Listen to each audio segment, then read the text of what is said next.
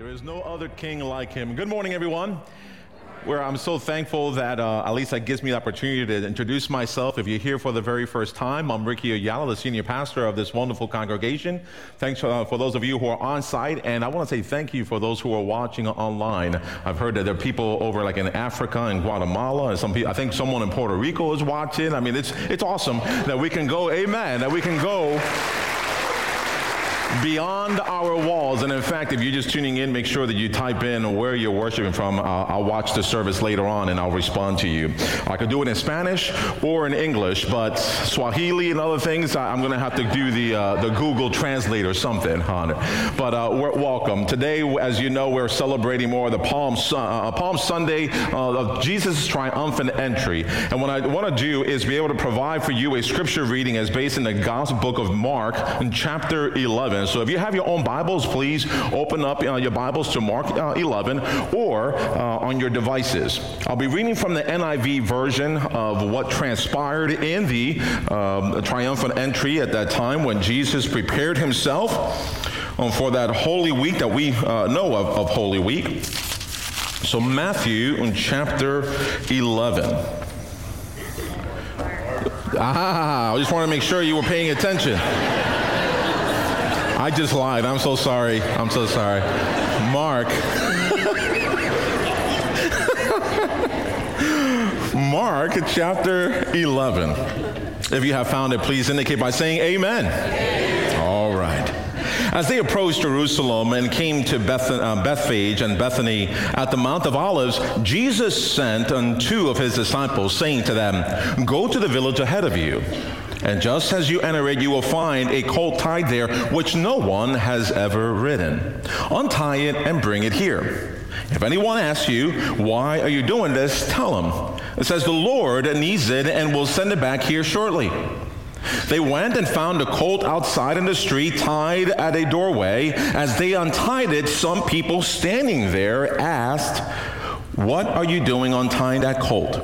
And they answered as Jesus had told them to, and the people let them go. And when they brought the colt to Jesus and threw their cloaks over it, he sat on it, and many people spread their cloaks on the road, while others spread branches they had cut in the fields. Those who went ahead and those who followed shouted, 'Hosanna! Blessed is he who comes in the name of the Lord. Blessed is the coming kingdom of our father David. Hosanna in the highest.'" Let me just pause for a word of prayer. God, as we come before your presence here at this very moment in this part of our worship service, I just want to say thank you that you allow us to be in this place, whether here on site and for those of you, those who are watching on their devices. We thank you, God, and that you allow us to be here. And as the same for me, God, I humbly come before your presence and say thank you that you can even utilize someone like me. And God, the words that will come out and the time that I spend in prayer with you, that your spirit will continually move in our midst. We ask in the sweet name of Jesus. Amen. Amen.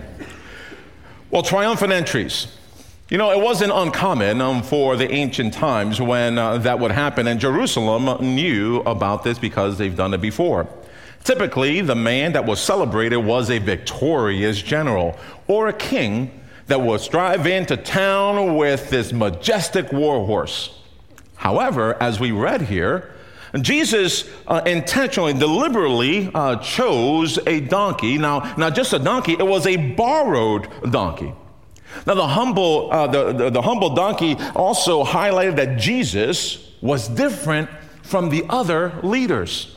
And not only that, ladies and gentlemen, not only was he coming in and separating himself from the other leaders, he was actually fulfilling a prophecy that had been shared before of the coming Messiah.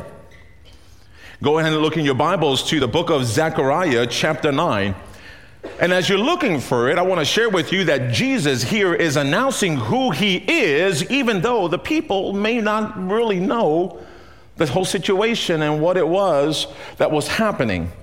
To give you an example, when he went and told and instructed those two disciples to go ahead and get the colt, he said, "If anyone asks you, what are you doing? Tell them the Lord needs it." In fact, when Jesus used that word and put himself as Lord, he had never used that before. But Jesus knew what he himself was going to be getting ready to do, not just in the procession and celebration, but what was to come later on in the week. And so Jesus knew the prophecy of Zechariah, but you really can't tell who knew from the crowd what it really meant. So Zechariah chapter 9 in the Old Testament, towards the end of the Old Testament, Zechariah chapter 9, verse 9. Go to verse 9.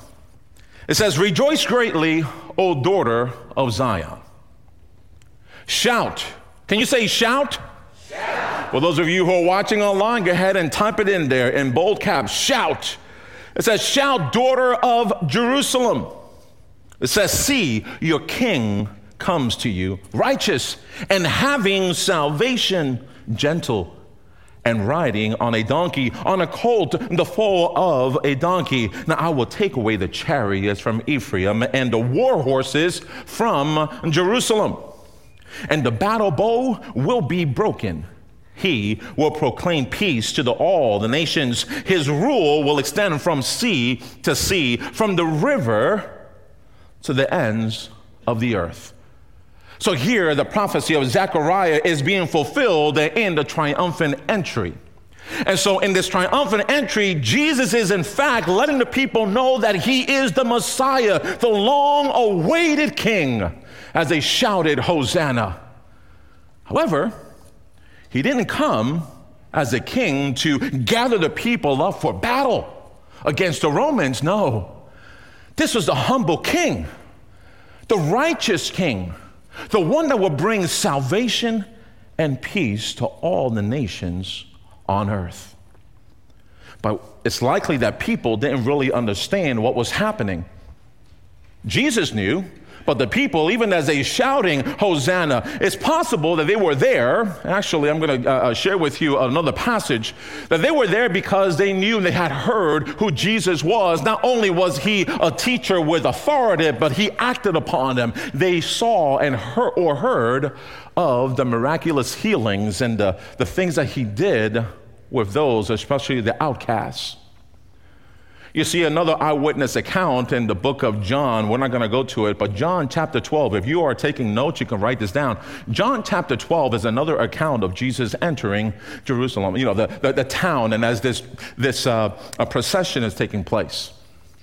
And then right before that, he was in around Bethany, and this is where he had brought another man back to life after he had been dead for several days.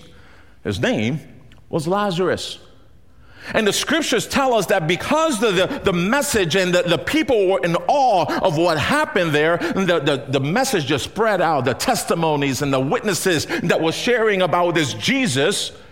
And so on verses 17 or 18 of the book of John, chapter 12, it tells us that many people then processed because of what had just happened. And so here Jesus, as he knew about the prophecy, the people came and they were putting their cloaks down on the ground.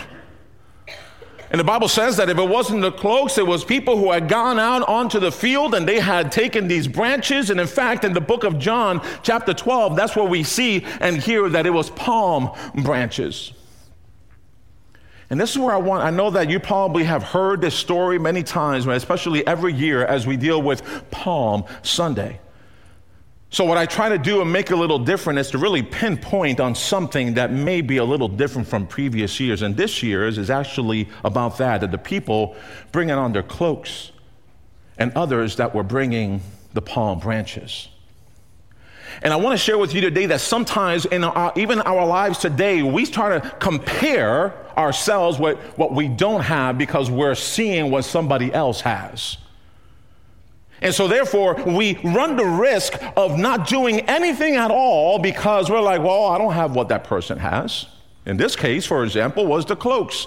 As people were laying down the road and singing Hosanna, There were people, as the scripture saying, and all gospels, by the way, say this. Mark, Matthew, Luke, and John talk about this eyewitness account of this experience of this triumphant entry. And as they see the cloaks that are being laid out, there were some people who probably didn't have any cloaks, and they looked to the side, and I know it was probably a little further away, but they saw some branches, so they went over, and they were cut down these branches, not these, but cut some branches, and they're saying, Hosanna. Blessed is he who comes in the name of the Lord. And I love the visual that was earlier when you, as well as the kids and parents and grandparents, as they're waving the palms that mean victory, right? And they're saying Hosanna, and Hosanna, Hebrew word, is more like pray. It is to save us. And here they are, they're saying it, Hosanna, they're praying, save us. And so as they're going and putting the branches and they're laying it on the ground for Jesus to come along, I want us to focus a moment on the palm. Now, actually, the palm commemorates that entry, the triumphal entry that Jesus had done, and we remember that just like we are remembering today. But I want us to look at the palm something a little different as well. You see, the palm wasn't around in that area, where the procession was taking place. The people that did not have, I'm just picturing that the people didn't have the cloaks. And we're like, we got to be a part of this. We got to not just only say it, but act upon it. What can we do? Can we look at the resources that are around? Oh, the palms. So they go into the field and they bring these palms and they're laying it down. What does this represent to you today? Are you comparing yourself with what you don't have because, God, I don't have that gift. I don't have that talent that individual is laying down for you and praising you. And so therefore, I'm not going to do anything. I don't feel worthy. I think that gift that the person is giving is worth more than what I can give. And then when you start comparing yourself to what somebody else's gift, that, by the way, God already had provided them with that blessing, so they are returning God the part of the blessing, and not for you to be comparing. So therefore, if you are in that setting, in your mindset of saying, I'm not going to do anything because I don't have what that person has. I can't give what that person can give. And let me be bold enough to say that if you're thinking that way, ladies and gentlemen, then you may as well just call yourself a Pharisee. Why do I say that? I say that because the Pharisees, there's no way I can just see the Pharisees taking off their garments or their robes for Jesus. In fact, another eyewitness account that is found in the book of Luke, chapter 19, that speaks about the triumphant entry. Here, the Pharisees is listed that they told Jesus, tell your followers to stop speaking that way. Stop shouting that way and to keep quiet. And Jesus responds and says, if they keep quiet, these stones on the road will shout with cheers. Ladies and gentlemen, if you don't want to do anything, then can you consider yourself a Pharisee? Or if you don't have the cloaks and you're looking around for resources and you see a branch like the people did, and they took out the branch and they laid it out and they're saying Hosanna. Maybe this branch can mean for you that you have been in marriage for so many years. And maybe you hear about another, a newlyweds or someone, maybe, God, I don't have what that other person has, but what I do have is experience in marriage, because I know, God, that it's not everything is always fine in marriage. There's some ups and there's downs, but maybe I can help that young family out that's just starting out, and with my time and listening to them. And if they ask, what's your experience like, maybe I could be a mentor for them. Is that your palm? Because, ladies and gentlemen, we all know those who are married, it is not rosy every time. You know what I mean? There's some ups and downs, and sometimes I feel like there's more downs than ups. I heard. Or maybe this palm, not this one, but in your palm setting, that's probably what it is. You may not have what somebody else can give, but you can give that. Maybe you're an educator, or you love, for example, math. I heard that grunting, But you say, God, I can't give financially, but I can give my time to tutor a student that is struggling with it. What's your palm? What's your palm to be able to say, God, I don't have these cloaks, but give me the resources, give me the gifts and the talents you have given me that I can grab and lay it down before you and say, thank you for saving us. And by saving us, God, that I can utilize the blessing that you have around us. And for us not to say, I'm comparing myself with another individual, but God, you can see my heart of what I'm able to give. So I'm going to utilize the church for a moment. Maybe you're saying, I can't play an instrument like the orchestra, or I can't sing like the choir. And Pastor Ricky, trust me, you don't want to hear me singing. Amen.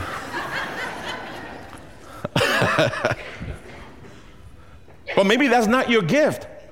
But what happens is sometimes people say, well, I don't have the gift of playing an instrument. I don't have the gift of singing, so I can't give anything. No. God provides us with gifts. Each and every one of us is the body of Christ, and the Holy Spirit uniting us that we can have Christ as the head of the body, the King, as we worship him and say, God, Hosanna, you continue to save us as we're praying and we're shouting out and we're laying whatever palm this represents to you, that we're laying it on the ground for you in praise and in honor. You see, ladies and gentlemen, when they were taking the cloaks or the palms, and they were receiving the individual, in this case Jesus, or a king, or a victorious general, they were giving honor in a sense of praise and approval and respect for what they had done. Can we lay down our palms and appreciate as Jesus Christ is coming to you, not just in town, but coming into your heart, say, Jesus, here I am. I don't have a lot. But what I can do have, or even if I don't have it, I could look around and utilize the resources that you provide us with and to still give you honor and praise. Sometimes we're looking for the big things in life, when in reality it's the small things that sometimes can make a huge difference. So don't cut yourself short. To be able to say, God, I'm able to do this, I'm able to give this because of your blessing, and I give you honor and glory. And the other individual says, God, I don't have that gift, I don't have that talent, I don't have that kind of money, but what I do have, I want to give to you. I want to give you honor and praise because I honor you, I praise you, I approve of you, I respect you, God. What are you laying down as the palm, and what the palm branch, and what does it represent for you? Present it to God. And as you say, Hosanna, blessed is he who comes in the name of the Lord. Let us pray. Loving and God, as we come before you and thanking you as a reminder of the blessings that you have poured upon us. And sometimes when we compare our blessings to others, and sometimes we don't even do anything because of that comparison. The message today is remembering even what does that palm branch represent for us as we're looking around and looking for other resources that you provide to utilize. And not just utilize to give us honor, to give us glory and saying, look at us, but no, in turn, an opposite is to say, God, for the people to look at you, to look at Christ, that he is our Messiah, he is our King that will present salvation and offers salvation and gives peace, the opportunity to all nations here on earth. And as we gather at this very moment, our hearts and our minds to receive communion today, let us remind ourselves of the sacrifice. That we at one point can be in celebration, and then just a few days later, we're in tears.